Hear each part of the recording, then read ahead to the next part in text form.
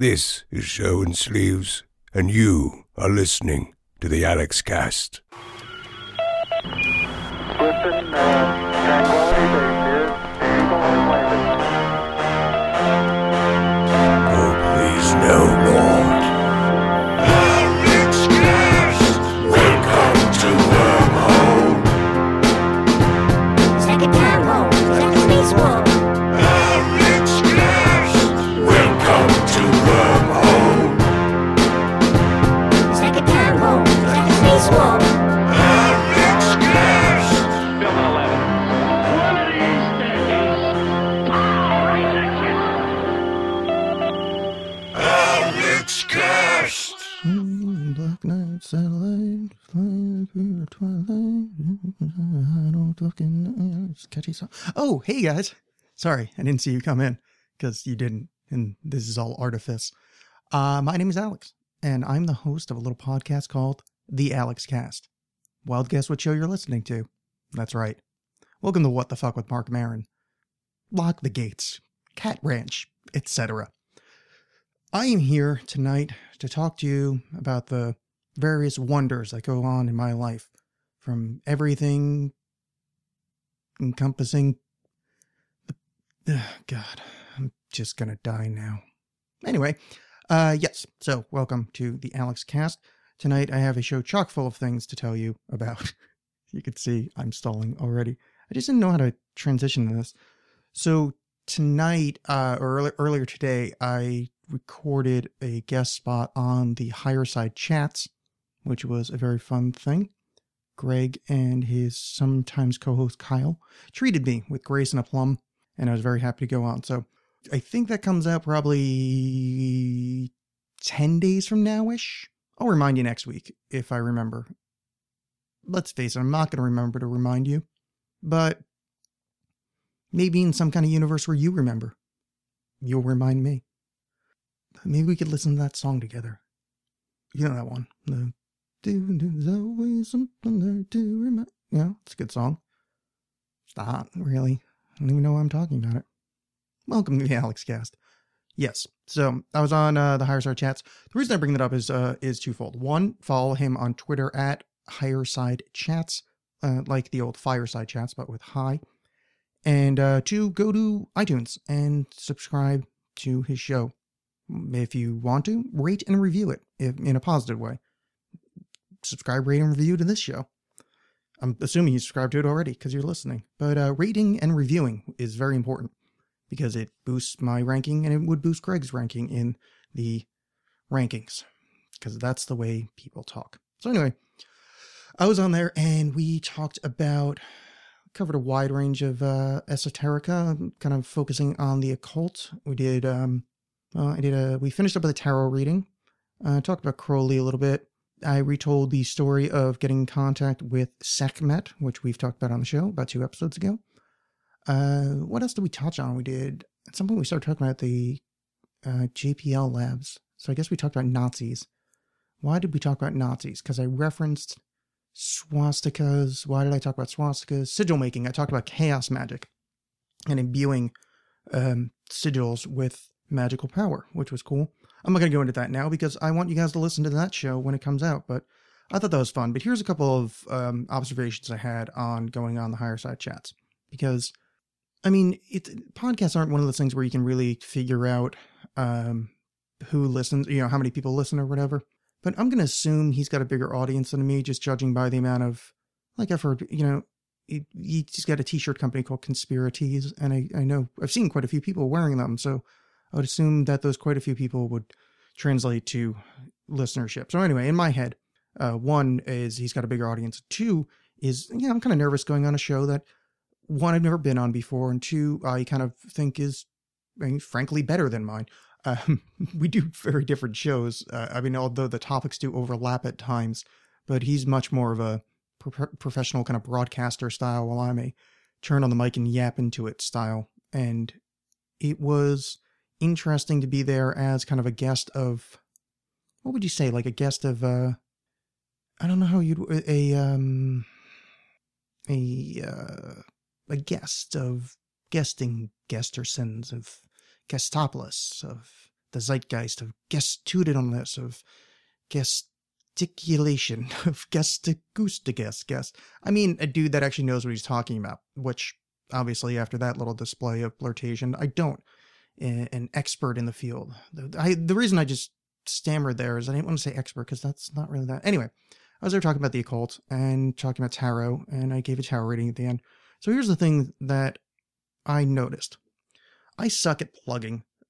It didn't take this show for me to realize that, but it's yet again another show where it's an hour into it where I realized, I think I said my name. I certainly didn't say the name of my website, and I didn't say the name of the book or the podcast, which at one point we did have a little section where that happened, and Greg gave me a nice intro where that was referenced, but still, it's one of those things where, come on, Alex, you must be better at that.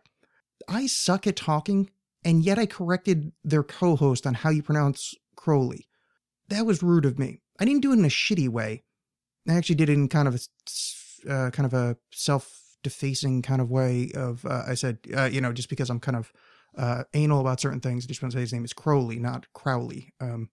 Because there's a poem that Crowley wrote, is that my name is Crowley. My friends call me Crowley because they think I'm holy.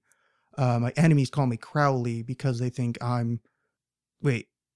My friends call me Crowley because they think I'm holy. My friends call me Crowley because they treat me... Because they want me...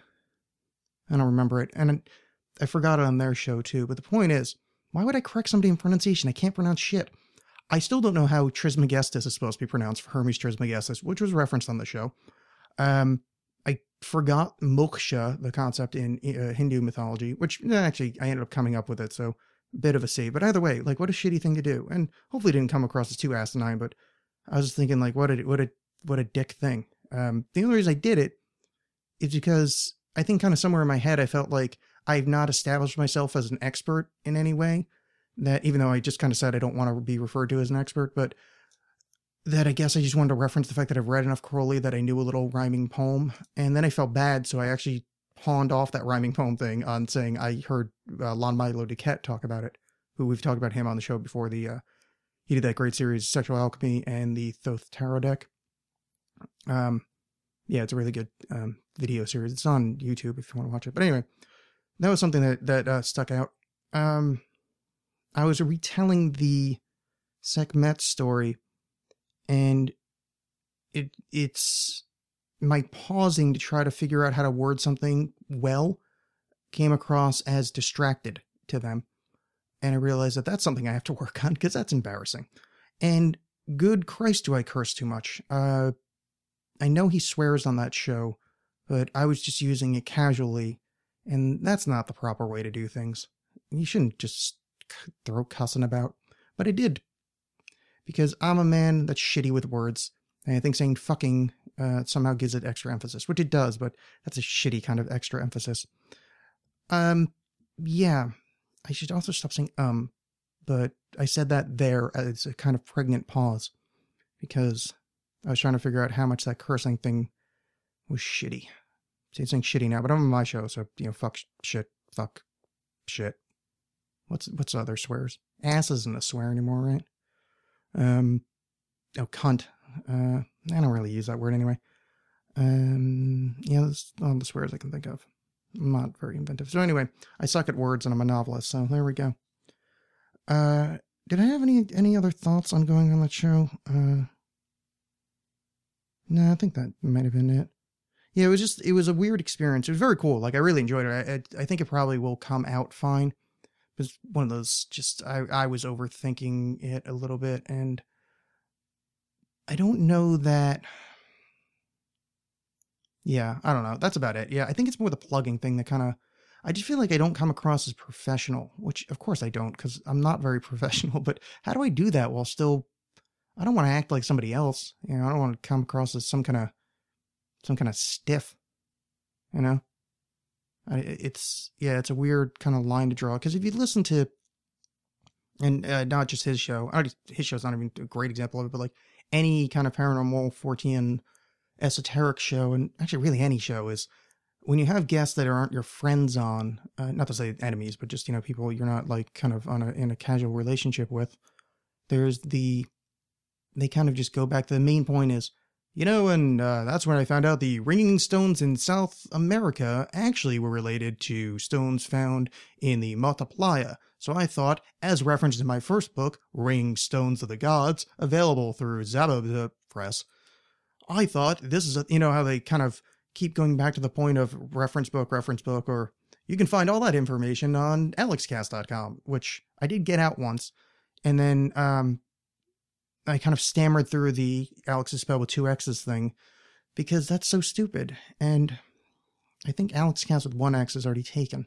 So, did that make any sense? The idea is it's weird for me to plug. And I'm not natural at it.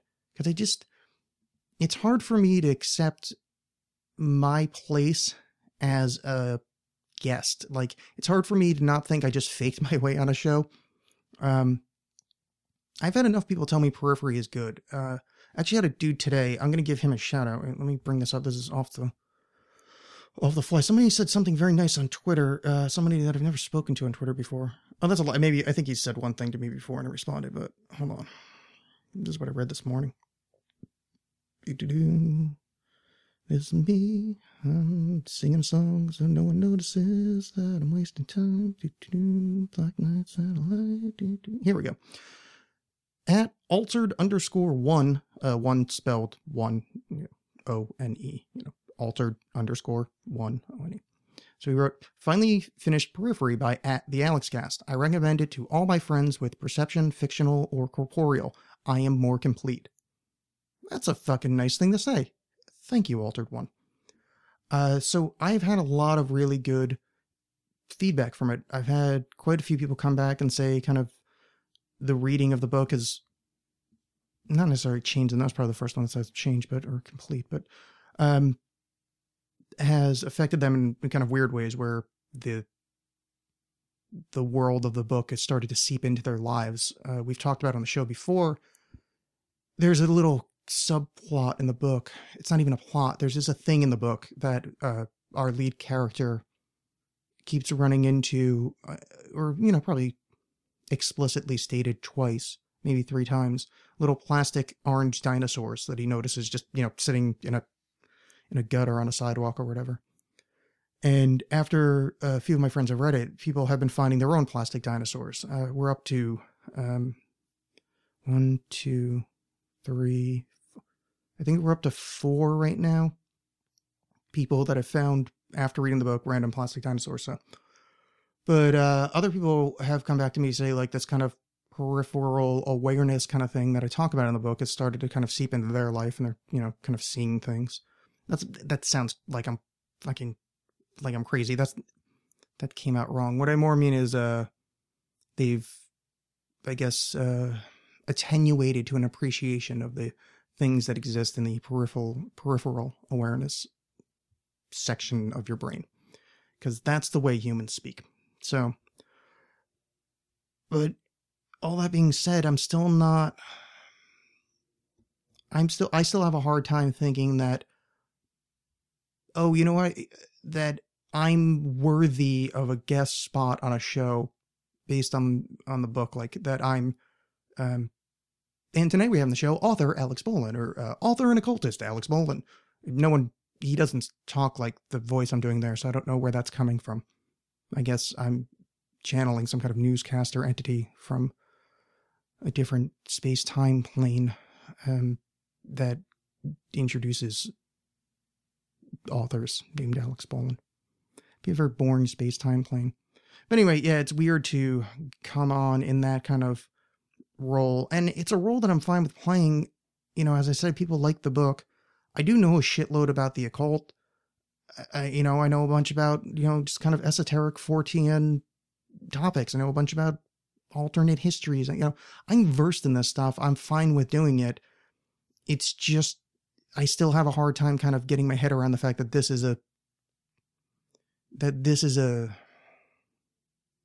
is not me tricking people. I mean, I guess that's the whole thing. I guess the great Ron Bennington from the Ron and Fez show says, the world's made up of carnies and rubes. And I've always thought of myself as a carny. I've always and I don't mean that in a negative way. I'm not like looking for marks on the midway and just kind of like eyeing somebody up and, seeing how I can get them to, spend $20 in a game of throwing hoops at a fucking ring and, and then they win a fucking 25-cent Cupid, I'll step right up. I don't mean that. I just mean the carny is the one that can see the mark. It doesn't matter if you're preying on them. And I guess I've always kind of thought of myself in a bit of a carny way when it comes down to carnies and rubes. And I don't know, I guess I just find it, in the back of my head, I feel like I've kind of faked my way onto things, but I suppose that's the way everybody feels, or not everybody, that's a stupid statement, but I suppose that's a natural feeling of, that you're faking your way through stuff. I still have that kind of permanent concept of, I'm 33 and I certainly don't feel like I'm an adult, which is strange because, well, I was going to say physically my best years are behind me, which is probably true, but not like so true that it's something that would be taken. Like, I work out pretty regularly, or at least exercise. Workout seems to have a different connotation. I eat well, like I'm losing weight. So I think, there's a many good years left, but it's not like it's not like I'm some 18-year-old that's just walking around, just, sweating hair follicles and cum, oh, that was gross. What a horrible fucking picture. Ugh. I'm sorry I said that to you guys. Ugh. That actually completely distracted me. Ew, Alex, why would you... Ugh, that was gross. Anyway, I don't even remember what I was talking about. The point is, I don't feel like an adult. I don't feel like...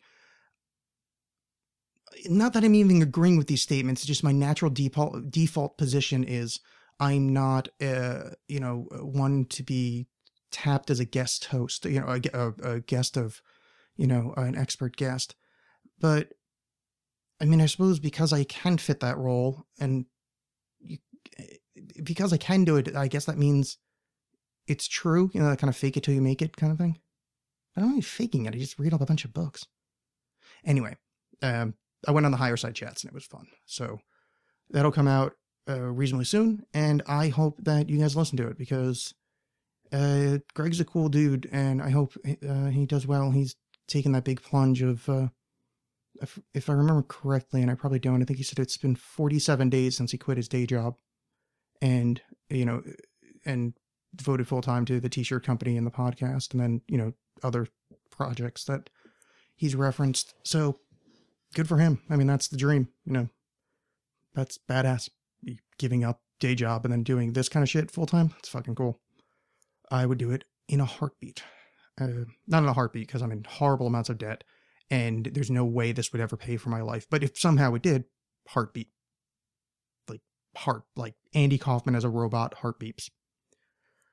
We have a couple of things that I have planned. I have another edition of Thomas the Brit sending in stuff about Britain. I made a promise to one of my lovely, lovely listeners that I would read a poem of mine from when I was in high school or, young. And I'm trying to figure out which, because they're both terrible. Not the Thomas... Wait, that sounded bad to Thomas. Pardon me. At Thomas Kayll, Thomas spelled like Thomas, Kayll. I meant horrible in that my response to it would be a stammering mess, and then the poetry would just be bad. I think probably finishing in the poetry is best. Yeah. Oh, so here's something I found. There's no actual reality. That's the big secret, the big mistake. It's all perturbations and fields, propagating waves of probability. That's a fucking good way to word the nature of reality. There is no actual reality. That's the big secret, the big mistake. It's all perturbations and fields, propagating waves of probability. Very cool. I like it very much. Okay, so I guess we'll do the Thomas's English muffins thing that he sent in, and it's not the best name ever, but this wasn't really a planned out thing. This was this was something we're joking around about, and I like the idea of the segment. We probably could have given it a little bit more time thinking about the name, but yeah, so it goes. Please, let's listen to Mr. Thomas Kale, at Thomas Kale, on the Twitter. Hello, and welcome to Tom's English Muffins, Episode 3. The land of the free and the home of the brave. But is this really how the British people view the United States of America and its citizens? To find out, I asked several of my friends to say one thing that they felt summed up the American people as best as possible.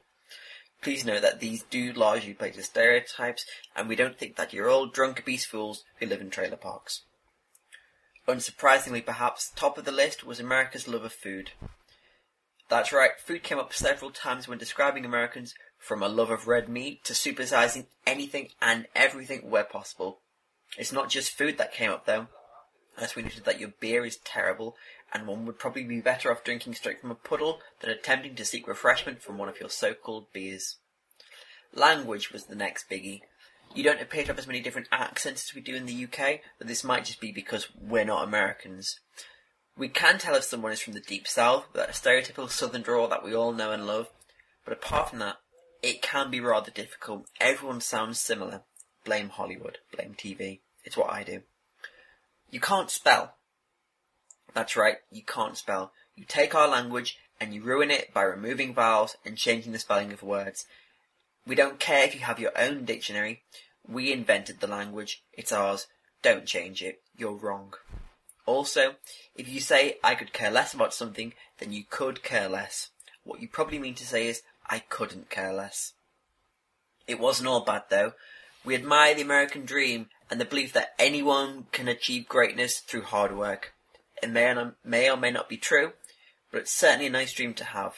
In fact, in the 1980s, Margaret Thatcher called for more home ownership of the individual, creating a miniature American dream of our own. Though it may seem a little harsh, these are mostly stereotypes that we use to view Americans, and we view America through sweeping generalizations, most likely as you do for the British people. Don't get me wrong, we like Americans. I like Americans. I think your stand-up comedians are far superior to most British comedians, and the Americans that I interact with are all nice people. To be honest, none of you really tick the boxes of what we set up above. But still, that's just how we like to view you. Until next time, when we begin our journey through English cuisine, I'm Thomas Kale. Sleep well, America. Thank you, Thomas, for contributing that fine segment. I would just like to respond to some of the points made. Love of food, red meat, large portions, supersized stuff. Yeah, I got no argument for that. We are a rather fat bunch of slobs. I would say this, though. England, from what I've seen of, and of course I've not been there because I'm American and I don't leave, but England, from what I've seen of, when they have a still shot of, downtown London or something, I think the average fatness in England is probably more than America. Now, we have much fatter people. I mean, that would be absurd for me to say otherwise. We often see 300 to 400 pound people. It's really quite disgusting. However, I think what you would say the average, if you take away the outliers, if you take away, let's say, the thinnest of the thin and the fattest of the fat, I think that middle area of the average person, I think the Brits are doughier. There's probably some national health statistics that'll prove me wrong, but this is just judging by what I'm looking at on television and whatnot. It seems, it seems to be that there's a doughiness. That's the best way to put it. But you're absolutely right. Yet we are. If you don't take away those outliers, oh good God, are we a fat fucking nation? Yes, and keep in mind when I say when I'm speaking about the English or the British or the UKians, I am a fat fuck myself. Not one of those trailer park giant fat people, but I am quite a stout fellow. So I'm not trying to put myself above you. I'm just trying to kind of view the norm. Bad beer. I don't know what your beer's like, but yes, the beer that you would be aware of from the States is terrible. However, America America invented microbreweries. Maybe not invented like the first one or whatever, but the culture started here. It's quite popular in Canada as well now. Essentially, it's incredibly well-crafted, well-nuanced craft beer. It's and they're distributed all over the states. In Portland, where I live, Portland, Oregon, is a hub of one of these. Colorado is one, as well as Washington and California. And there's an East Coast contingent as well. Vermont, I think New York's got quite a few. But anyway, these are essentially the best beers available on the planet. They are delightful and wonderful. There's almost like a wine culture built up around it. Though I actually give the beer culture more legitimacy than the wine culture, because the wine culture has repeatedly done that experiment where you put a bottle of shitty red wine, or a $10 red wine in a bottle for a $400 red wine, and the so-called connoisseurs think that it's the $400 variant because they are tricked into it. Beer has so much more of a strong flavor. I mean, that's a stupid way to put it, but there's the notes are much more apparent. That the subtlety in craft beer is really cool, and runs the gamut. So yes, our beer, as far as you're aware, is shitty, but our beer is much better than yours when you go into the craft beer style. But that doesn't help when you just go into a random bar, especially if you guys coming here going to touristy places. Yeah, our beer is terrible. So I kind of agree with this point while disagreeing with this point. I think, I've got no analogy for it, but yeah, as far as this is almost like taking away the outliers with the fat example. Yeah, if you compare, Budweiser or I don't know what other beers are famous outside of the States. What other beers would you guys have heard of? Coors, maybe. I can't think of any other like big beers, but anyway, the point is, yes, shitty beer. Language. You guys are idiots, and I can't explain this more often. We are great at spelling. Language changes. It's fluid. It flows. That's the point of it. If you spoke or wrote the language you speak right now that you so pridefully are calling English to someone from Chaucer's era, or even just the 19th century, you would look like a dribbling fool, and they would say things like, "You've ruined our language, how dare you?" And then go back further, and the Angles and all the people that we took the language from previously, and I say we because we all took the language together, would think that we've ruined their language. One of the great things about English is that it is a mongrel language that evolves. We have roots, that's why it's very hard to learn. We have roots ranging from, we have Greek suffixes on Latinate words, Latinate suffixes on Greek words. There's the argument with octopi. Octo is a Greek for 8, double I ending or I ending to denote pluralization. It's a Latinate thing. Which is why octopodes technically is correct. Thank you, QI, one of the many things that I like about England. The language thing is ridiculous. Here's another thing. That whole 40 and favorite and whatever, not 40, 40 is where I'm going with this, but favorite, and the thing where you have that U that Americans don't use. The fact that you spell 40 the same way as us means you guys are shitheads and should shut the fuck up. If you don't spell it F-O-U-R-T-Y, you're not allowed to complain, because that's the way that word should be spelled. The fact that we spell it this way, I think it's still pretty stupid, but at least we drop the U's from all the other words. The fact that you have 40 with no U, and you're still spelling favorite with a U? Oh, fuck you, fuckstick. No. Unacceptable. We didn't fuck up the language, we refined it. And, to be fair, we're all gonna hate those people that are speaking that weird pigeon Chinese English, where it's like essentially you braid runner. So let's just gang together and realize that we have a common enemy, and it's Asia. Less accents. No, that's just because of TV. We probably have more accents than you. If I can't say that. Maybe the same. I don't actually know how many accents you have, because I was thinking, when I said more than you, I was thinking just England. But yeah, with the UK, it's probably the same, because the South, there's actually very distinct dialects of what you would refer to as I think you called it Southern drawl.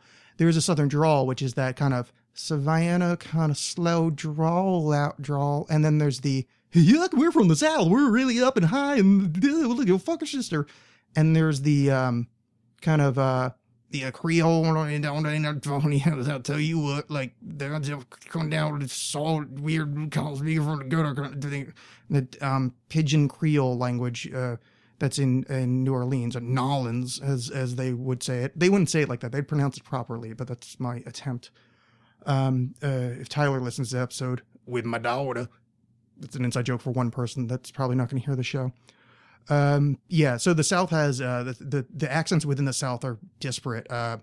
The Texas accent is very different from Georgia, which is very different from Tennessee. Well, Tennessee and Georgia aren't that different, but the point is, the reason that you're hearing so few languages, so few accents, is because of movies and television. I thought the same thing about England, and I guess I should say the UK. And again, going back to QI, quite interesting with Stephen Fry and Alan Davies. I've talked to him on the show before. I'm enamored with Stephen Fry. I love that man. I think, other than the gay thing and the nose, as I grow older, the more I can be like him, the better my life will be. And I mean, just incredibly intelligent, witty, great guy, and then suffers with manic depression. It's he's older, better me, older, better, gayer me.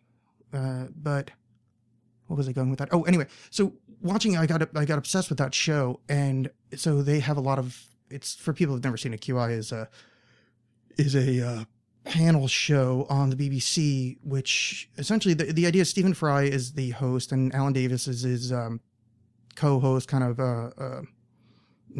monkey friend, and it's a trivia show. But the point of the show is that the trivia is so terrifically difficult that there's no way to get the answers correct. I mean, occasionally people do, but the point is that it's supposed to be that you answer something that's quite interesting, or you come up with an anecdote related, or blah blah, and you're penalized for answering things that would be the kind of obvious answer. That would be like, why would you ask the question on a show like this where the questions are supposed to be impossibly hard? You give the easy answer, therefore.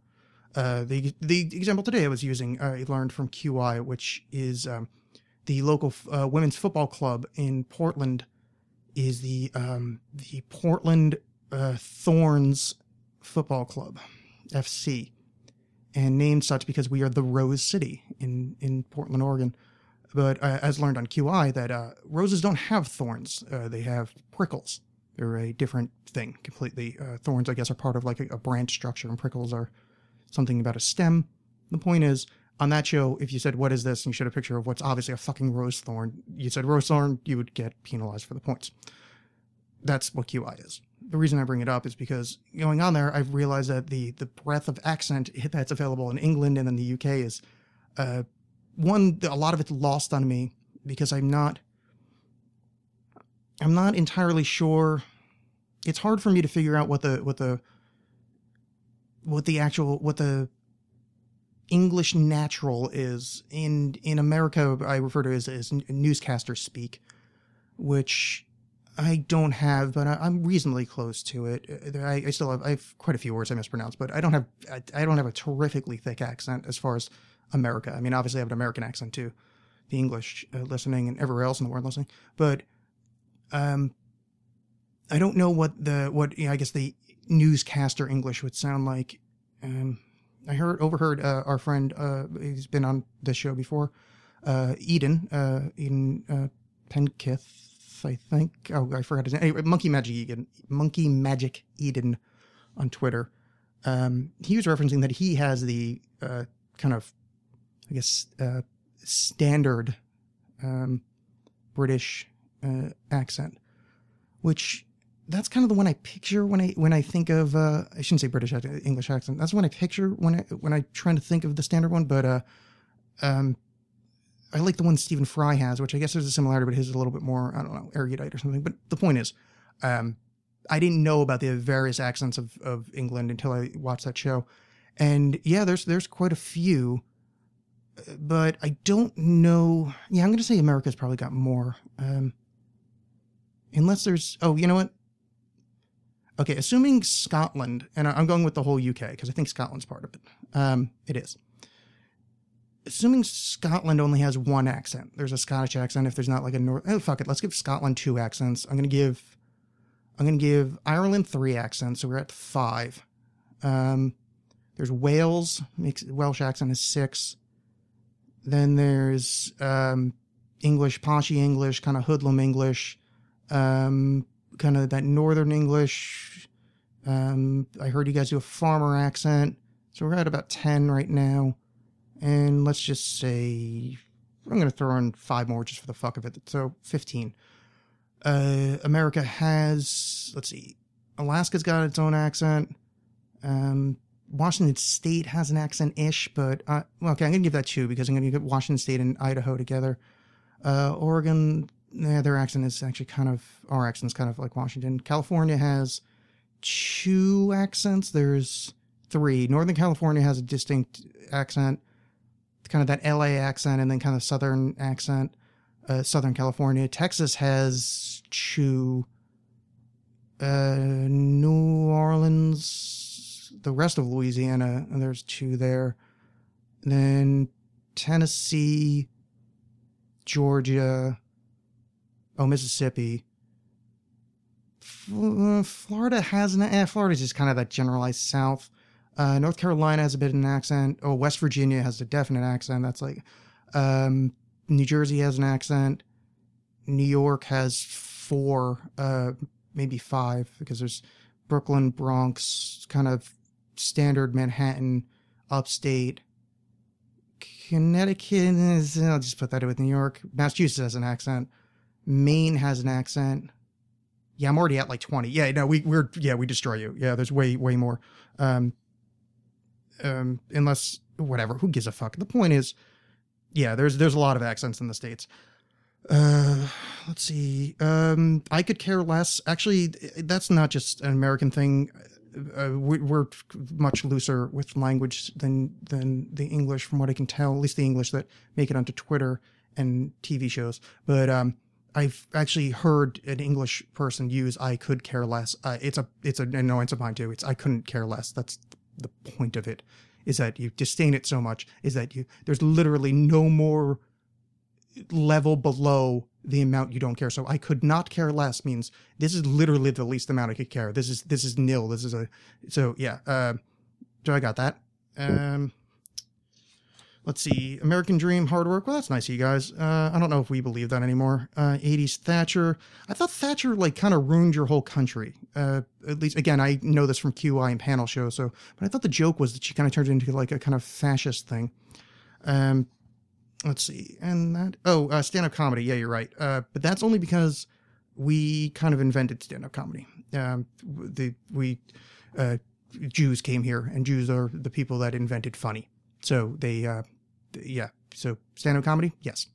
And don't give me some shit about who invented it or whatever. I'm just saying the popularized form of it, coming from the vaudevillian Jewish tradition, goes through America. Our stand-up is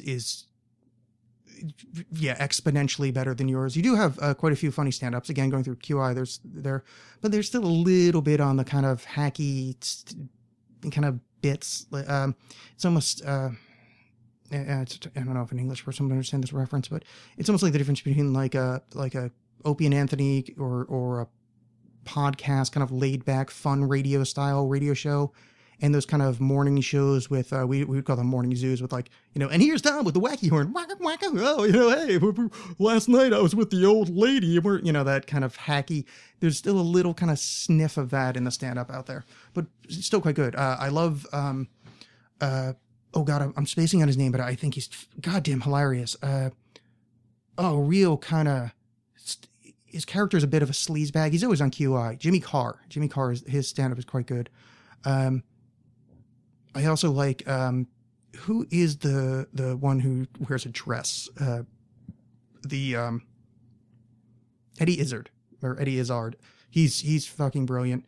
I've heard that Ricky Gervais is good, but I got into Ricky Gervais before he was doing stand-up. He started as a writer, he did The Office and all that shit. But I saw his first stand-up special. I thought it was okay, but it was still a little kind of early, because he was famous before he did the stand-up. I think he kind of, kind of a victim of his own success. So I thought there was like a little bit of, there were some hitches there, but I also don't really think he's all that funny, but I thought he did a good job on stage, on his jokes. I mean, it was well-constructed set. That uncomfortable kind of cringy humor, I don't find it funny in this stage of my life. So I just, pretty much anything from The Office with, you know, his character, I don't find that humor funny anymore, but that's me. Like, literally, I can't blame Ricky for that. But yeah, stand-up comedy. Yeah. I think you're, like QI, and because of the BBC, you're kind of panel comedy, that style of like, because I mean, essentially the kind of precursors to podcasts kind of was this BBC thing. I mean, your shows are all just the same 7 comedians going on each other's show, which is what podcasts turned into. So I think your kind of entertainment value is better that way. Definitely.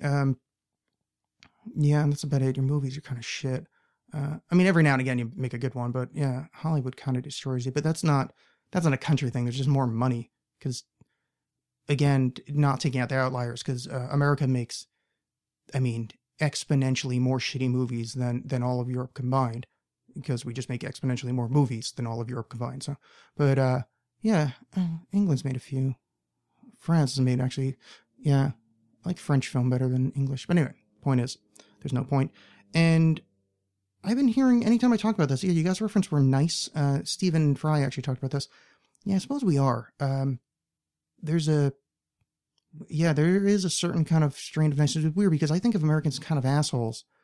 But yeah, I think there is a kind of strange, open-hearted niceness that we bring about. And I don't know why that is, because we are kind of dickheads, myself included. And I try to be a decent person, but yeah, we can be asses. So I'm not entirely sure about that. So maybe you to use your term, maybe you lot are just really bad. Like you're essentially all just tiny little British Hitlers.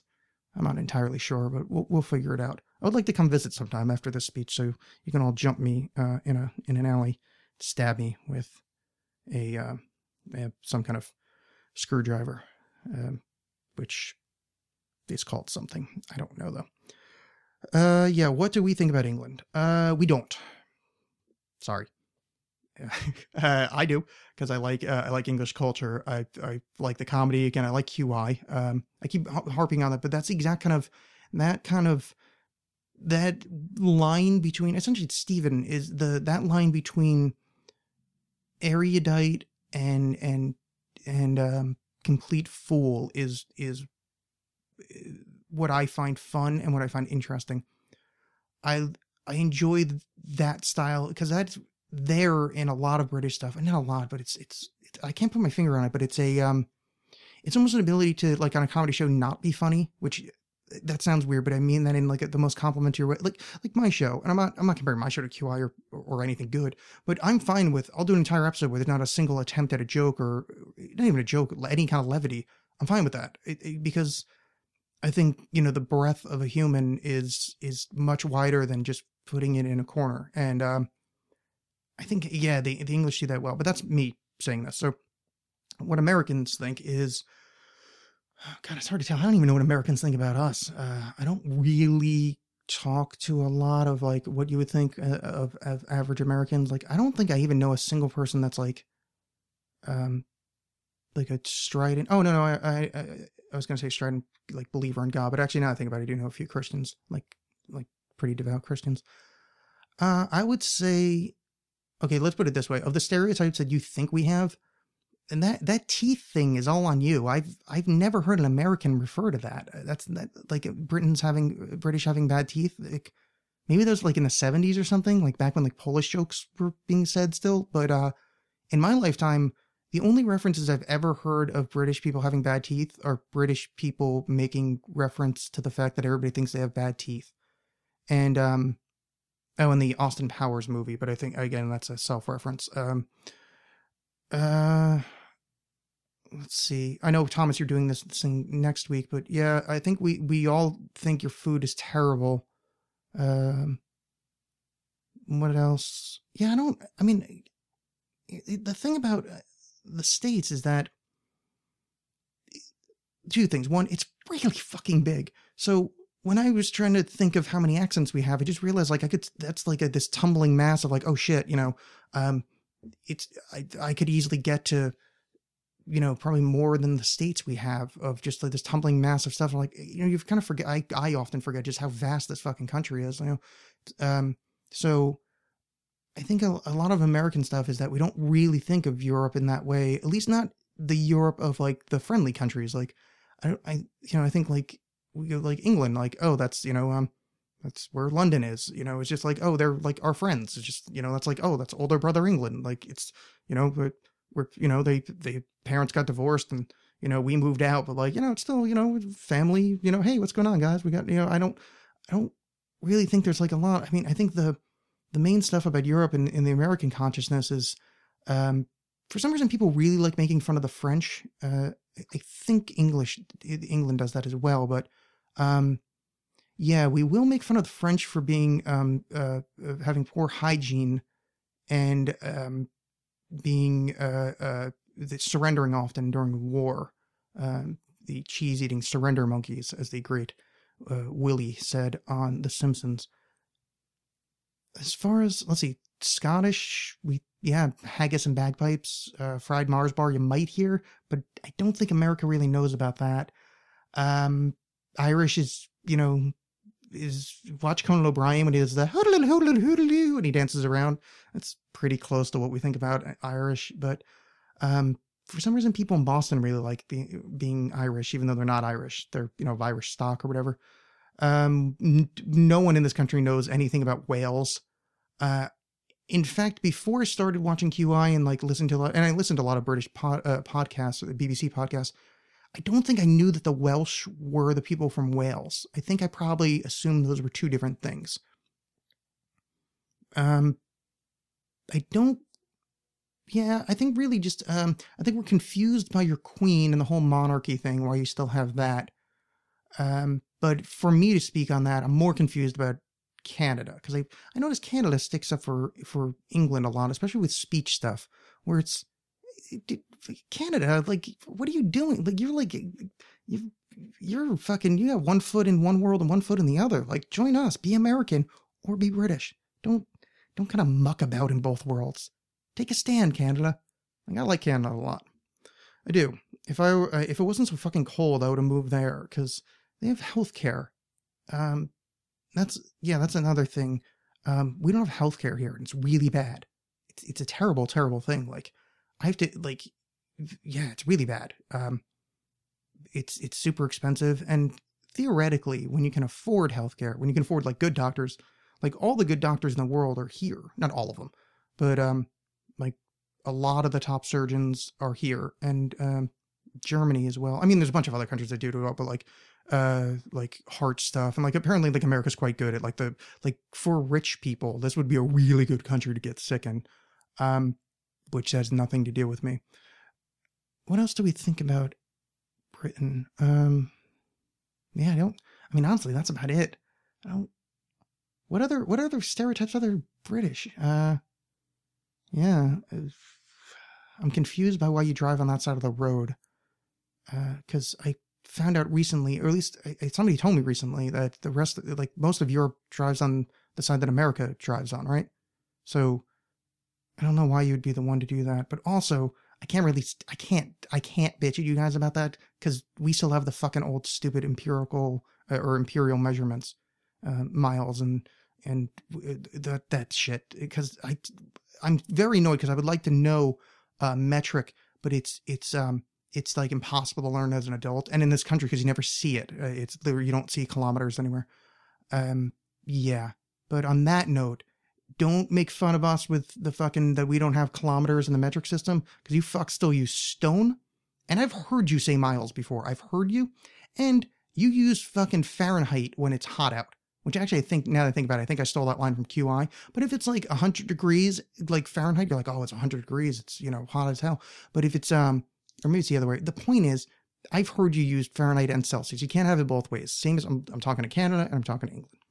So, by that, I mean, yeah, so Americans don't really think of it. I think Americans think of, it's like, there's Europe, France is like the one, England and France, Scotland and Ireland. Those are the ones we kind of know. I don't think anybody knows anything about Spain in this country. I know we're aware of Amsterdam, but I think most of us think of Amsterdam as just the place where pot is. That's about it. I actually don't really know where, like, technically the bounds of Europe end, but yeah, we're not that's one of the stereotypes that you guys should really pick on more, because it's super accurate, is, yeah, we don't know shit about the rest of the world.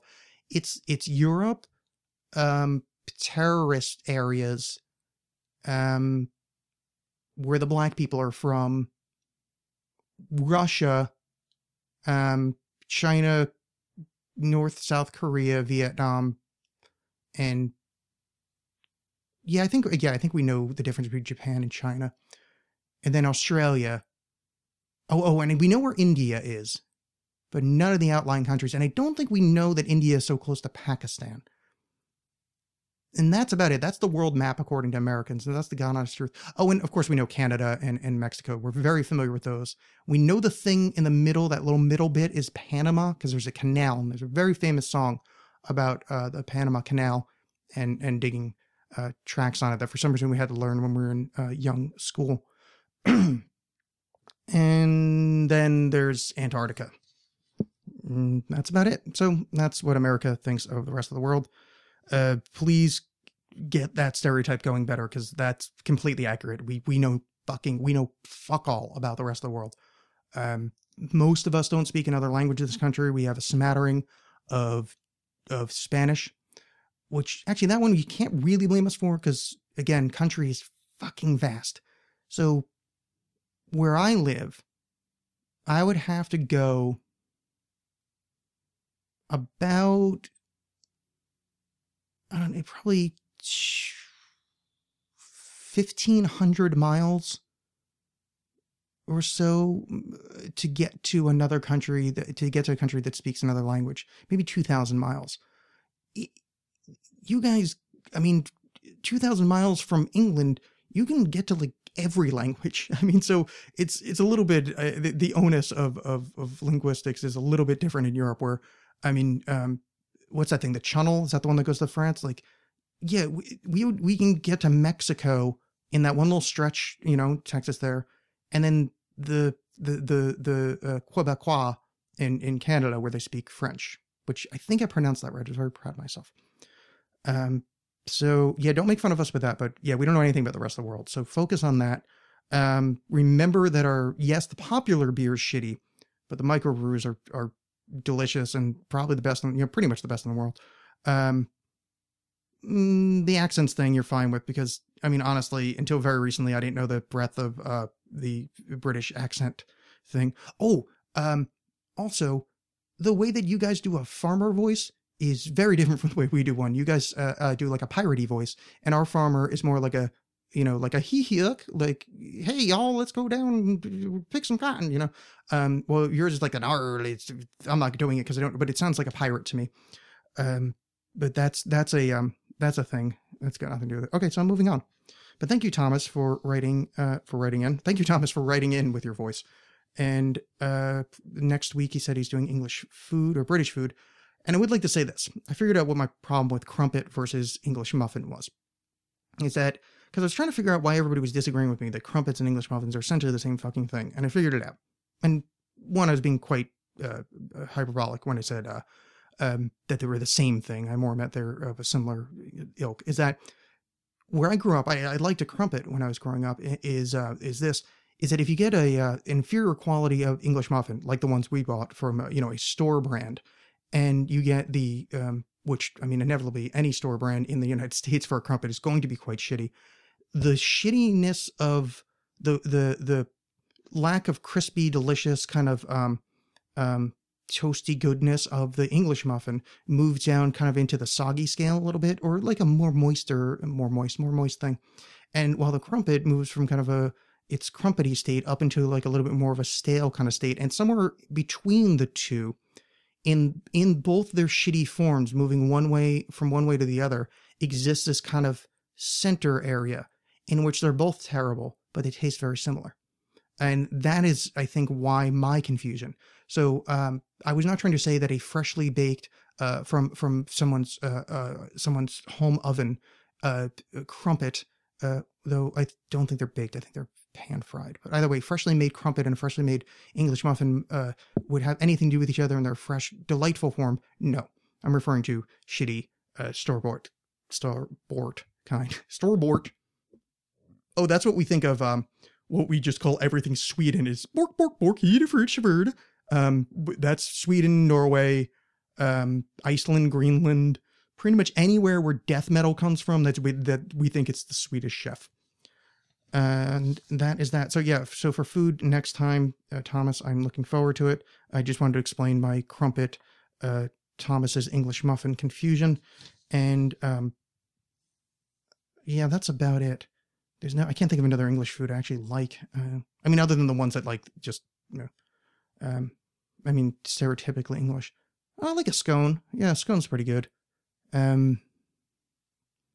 What else? Yeah, okay, I'll talk about it next week. You may have noticed my vacillation in this. No, fine.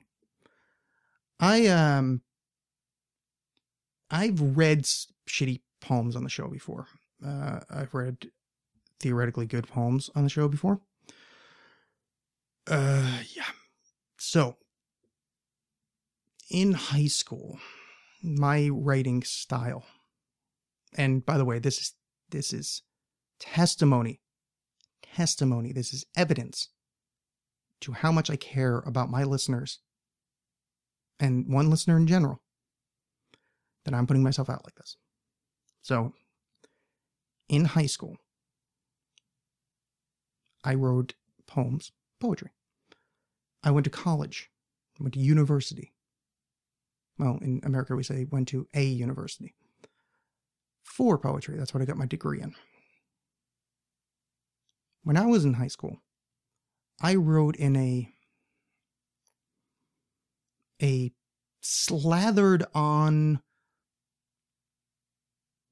just imagery soaked gross style.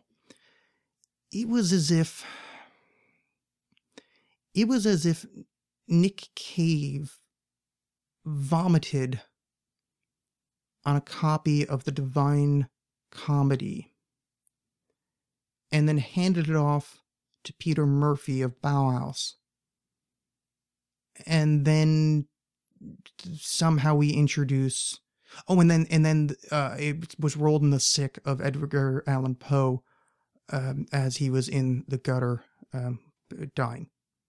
So, I said rolled in the sick there because I've been thinking about England. We don't use that term, sick being, we would say vomit or, anyway. Again, vacillating. So, I told someone I would read a shitty poem, and I will. This is the poem that was there was 2 or 3 that were the highlight poems of my high school career. It was this one, which is called Poetry and Liquid Philosophy, which is a drug metaphor for, yeah. Oh, God. The other one's called Madonna and Whore, playing across the, women in literature are either portrayed as Madonna or a whore, and there's no in-between period, which also embarrassing. And there was a third one, which I don't remember. These are the ones that were in my senior year literary poetry magazine or whatever. Yeah. There's earlier ones that I was trying to find. I don't know where those are. I know where they are, but they're somewhere on a disc. I actually may have lost it, to tell the truth. I have them in paper form in a file folder. And there's one on there called Vampire, which is an ode to the razor I used to cut myself with when I was a freshman in high school. Which maybe, I don't remember what the actual poem sounds like, but judging from the title and my memory of that is, it might be the worst thing ever. It's up there on the list. I think the first line of that was like, destruction, my love. Yeah, I was dramatic. So yeah. Anyway, I said that I would read a poem. And so yeah, this is from 1998, or no, 1998, 1990. I graduated high school in 1999. Much like The Robot That I Am, class of 1999, which is a shitty sci-fi movie. How many more things can I say that isn't this? So, yeah, this is, it's not the worst poem ever.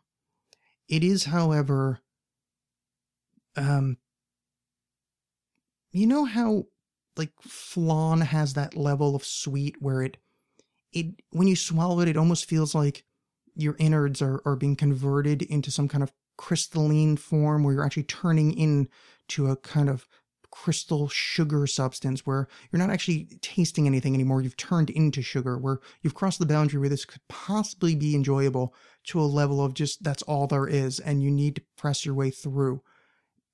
This is like that, but with words. So this is poetry in liquid philosophy. Okay. This is really bad. I take back what I said that it's not that bad. It's really bad. I was just trying to psych myself up. It's not really bad in the, it's just, like if I were a teacher of senior year poetry and somebody handed this in, I would say, oh, this shows a lot of potential. Or this is very well done for, because you're an idiot when you're 17 or 18 years old. You're a drooling fool. So on that level, yeah, but unfortunately I'm not an English teacher right now. I'm also not an 18-year-old right now.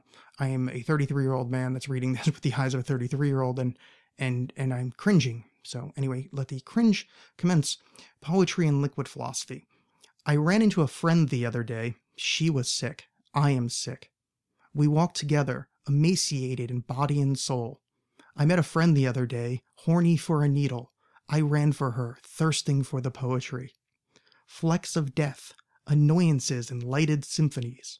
I'm a part of God and apart from God. Alliteration and the plastic metaphors. I am simply a tab on the tongue of Jesus. I met an old friend the other day. We walked hand in sickly hand, two skeletal remains mocking humanity, and she's hungry for a needle. We walked to a funeral, staring at the solidified black specters hunched over in a grievous circle, lamenting the loss of their dear, sweet child. The shadows flickering in and out of existence, moving towards the edge of the blackened group. A verbal farce cast towards the solidified darkness. To dust we must return, lies from the Father. A layer of dusted good to cover the filth and depravity. A long and arthritic finger points at the fading dealers who killed her boy. We left the funeral, horny for a needle, dirtied by dogma. Soon the philosophy did flow. Stigmatic. Jesus Christ, this is so fucking. Sorry. That's one of the worst lines I've ever read in anything. So I'll repeat it. Soon the philosophy did flow. Stigmatic arms, the gods are waiting. Walked with a friend yesterday. Obscenities in motion. Black silhouettes on a gray-stained wall. Hand in hand we wandered into the unknown. Blackness surrounds. One vomit-colored streetlight, cutting through the darkness like a sordid scalpel. Two wastes of flesh walked into the pollution-streaked sunset today, hand in veinous hand, to infect some new landscape with their poison. Hunger is life, God is laughing, sexes and needles, darkness sets. I lost a friend today.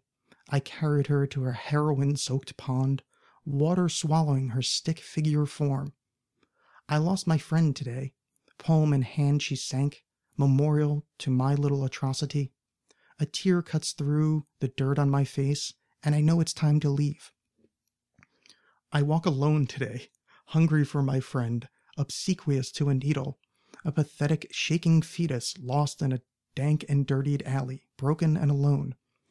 I remember walking with a friend, gross aberrations of humanity we were, to walk again, dirty and offensive in heaven, no longer hungry, just translucent visions for the amusement of some sardonic god. We will walk again that day, dirt cleaned, muddied only by our scars, and remembrances of a poem sunk by a needle, two black-clad skeletons, poetry in liquid philosophy. There's a lot of adjectives in that let's just hurt me a little bit here.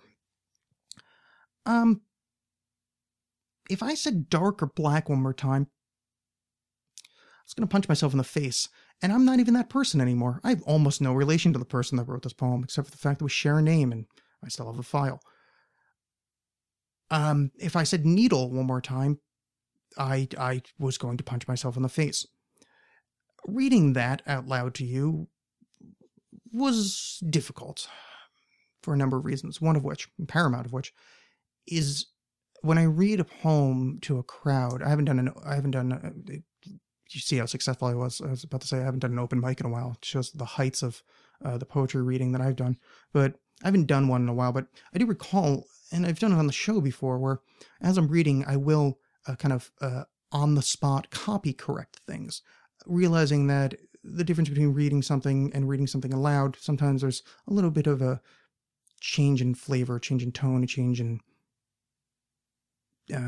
cadence. It's very hard to read this and not try to correct myself. The back of my head screaming, "Oh God, please, no! Oh, you're saying it again! Oh, no!" And because it would be easy to fix some of it, while reading, like I would just not read that line, and I So, that was bad. So that was a terrible poem from. And again, here's another thing: write what you know. I'm not pardon me. I was just speaking with my 18-year-old mouth, and this would be confusing.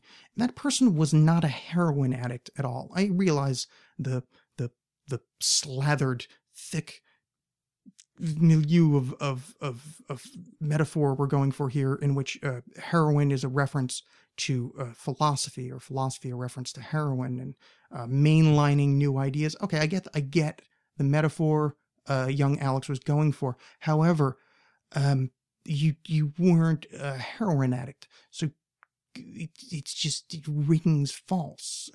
Write what you know is not a thing where it has to be 100%. I mean, I wrote a book where there's trees that eat fucking sentient fucking animals, and there's a world that exists out of the side of your eyeballs. So, I don't know those things, but I've lived a life where I've developed enough, perspective to allow myself this flight of fancy. However, in a world where heroin exists and good poetry exists, this has no business being there. This is the line that might be the worst thing ever. I don't remember if this is the one I stopped on. No, I stopped on a different one because that was really bad too. But this. Blackness surrounds one vomit-colored street light, cutting through the darkness like a sordid scalpel. Really? Here's the problem. Street light cutting through darkness like a scalpel. Although a well-worn I would go so far as to say cliche, to use a knife term for light cutting through dark. Forgiving the cliche, did we really need the streetlight to be vomit-colored? And did we really need the scalpel to be sordid? Am I 18-year-old Alexx? Am I 18-year-old Alexx? Wait, no, I had gone through puberty 18. I don't know why I did that voice. 18-year-old Alexx, was I trying to say that the cut pattern on a scalpel that has been treated poorly and does not have the cutting edge that it used to because of its sordid state would leave a different pattern of cut in the light form?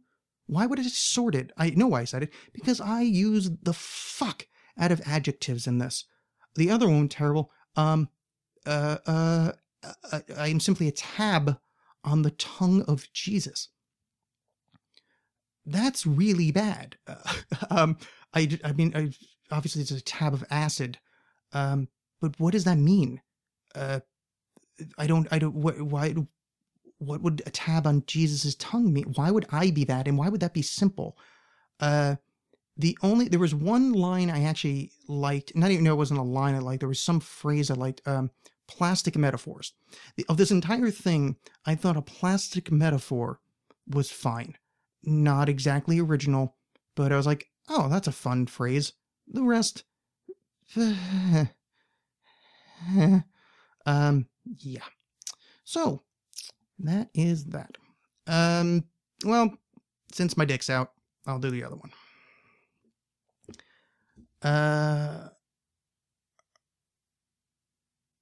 Oh, yeah. Well, I forgot what this one was about.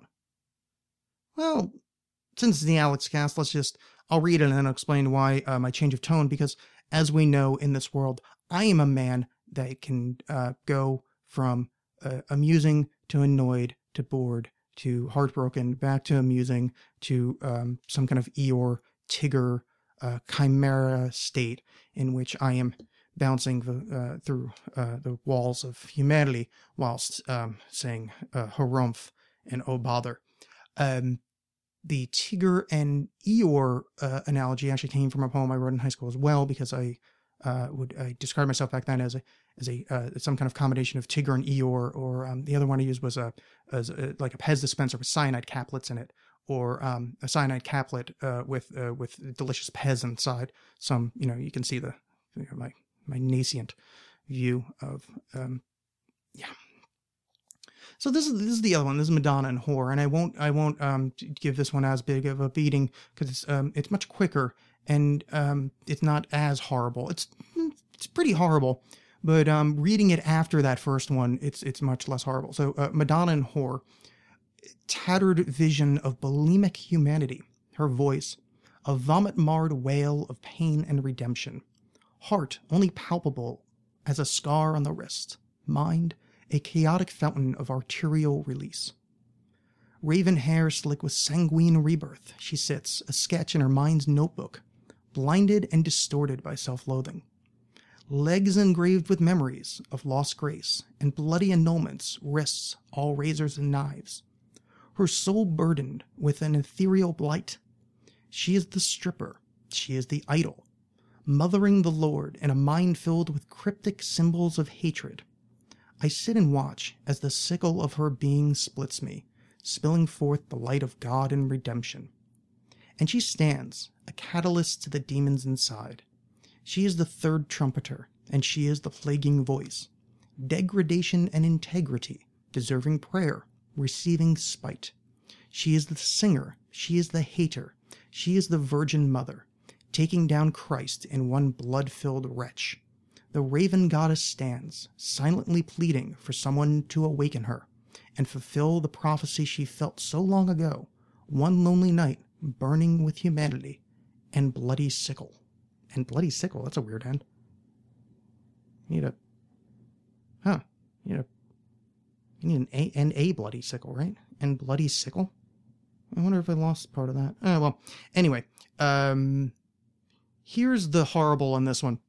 One, apparently I used the term vomit in every poem I wrote in 1999. Raven-haired goddess is... I mean, before I found this, if someone said, hey, Alexx, make up like a really cheesy gothy line for a poem, like let's write the world's shittiest goth poem, I would have come up with a line like raven-haired goddess to make fun of the idea of writing a goth poem. Yeah, and that is that. The rest of it is kind of okay. I forgot how into God I was back then. I was going through a thing where I was desperately trying to be Christian towards the end of my high school, early college career, because I was raised Catholic, and I had hated being Catholic, and it had left me with this psychic weight of the idea that when I die, I'm going to be thrown into fire, which burns but does not consume, which is horrible to tell a child. It is child abuse. It's honestly, if you have a child that's imaginative and in any way intelligent, you should never tell him or her that. In this case, him, because I can picture that of burning eternally. Not the word eternally, but the flames which burn but do not consume. I can picture that, and it haunted me. It still sort of does on some deep, tiny little moat at the interior of my existence. And this was so I'd done. This is where I first started my practice in Buddhism. This is going back to referencing being on the Higher Side chats earlier. This is where I got my first tarot deck. In fact, the tarot deck that's sitting on my table right now was sitting on a different table in Oakland, in New Jersey, when this poem was being written. That same tarot deck. That raven-haired tarot deck with razors, blood razors, and raven and darkness razors. So, I was obsessed with God, and I wasn't trying to be Christian. I was trying to find, it was the way that I'd kind of given up to I wanted some way to kind of soothe, I wanted the panacea. I wanted some way to stop the picture of horrible, of that eternal burning. And it wasn't so much me. I remember one point I was kind of, I approached my girlfriend about this, because, long story short, there was this guy, Nick, that sort of talked me into being Christian for about a week. And it wasn't that easy. I mean, it was pretty easy to talk me into it because I really wanted to be. And he was a really cool dude. Actually, he did heroin. But I was more afraid for the chick I was going out with, because I was, desperately in love with her. And, the first kind of real love, not like childhood puppy kind of love, actual real grown up adult love, if I was a slightly different person, could have readily, gotten married, that kind of love. But I was afraid for her to burn eternally, so I kind of got tricked. So anyway, the idea is I was obsessed with God, but I forgot how fucking often I referenced it. Jesus Christ, literally Jesus Christ. Yeah, that's a really bad ending to a poem. But there's a couple good lines in there actually. Third trumpeter and plaguing voice, that's pretty good. There was another one I liked too. Wrists all razors and knives, which that sounds. I mean, maybe it sounds familiar because I wrote it when I was, that many years ago, but I like that line enough to think that maybe I stole that from somewhere. Her soul burdened with an ethereal blight. I don't know what the burdened is, really awkward. Ethereal blight. If I didn't steal that from somewhere, that's good. And the kind of repetition of the she is the, she is the, break that line up, and then it's she stands. I didn't really even, she is a third. Yeah. So that kind of she is, break up, she is. There's a neat little tonal kind of repetition, which is not bad for, somebody at 17, 18 years old writing. But yeah. The reason I paused before I completely forgot that heart only palpable as a scar on the wrist is a direct reference from, if you recall, a few episodes ago, that I kind of give a bit of a eulogy to my friend who was dead from back then, and she was the one that had a little heart scar on her wrist, and I forgot about that till that very moment. But to show you the power and the power of catharsis of saying things out loud, you hear my voice. I'm saying in a strong and happy tone. I have a happy little memory of a scar on the wrist. Well, maybe not happy, but much less upset memory, because I admitted to you guys the pain I still have for a friend lost, and now we can share the memory of her in a really. I'm going to say that one was just the first. The poetry and liquid philosophy I was going to say is really, really shitty.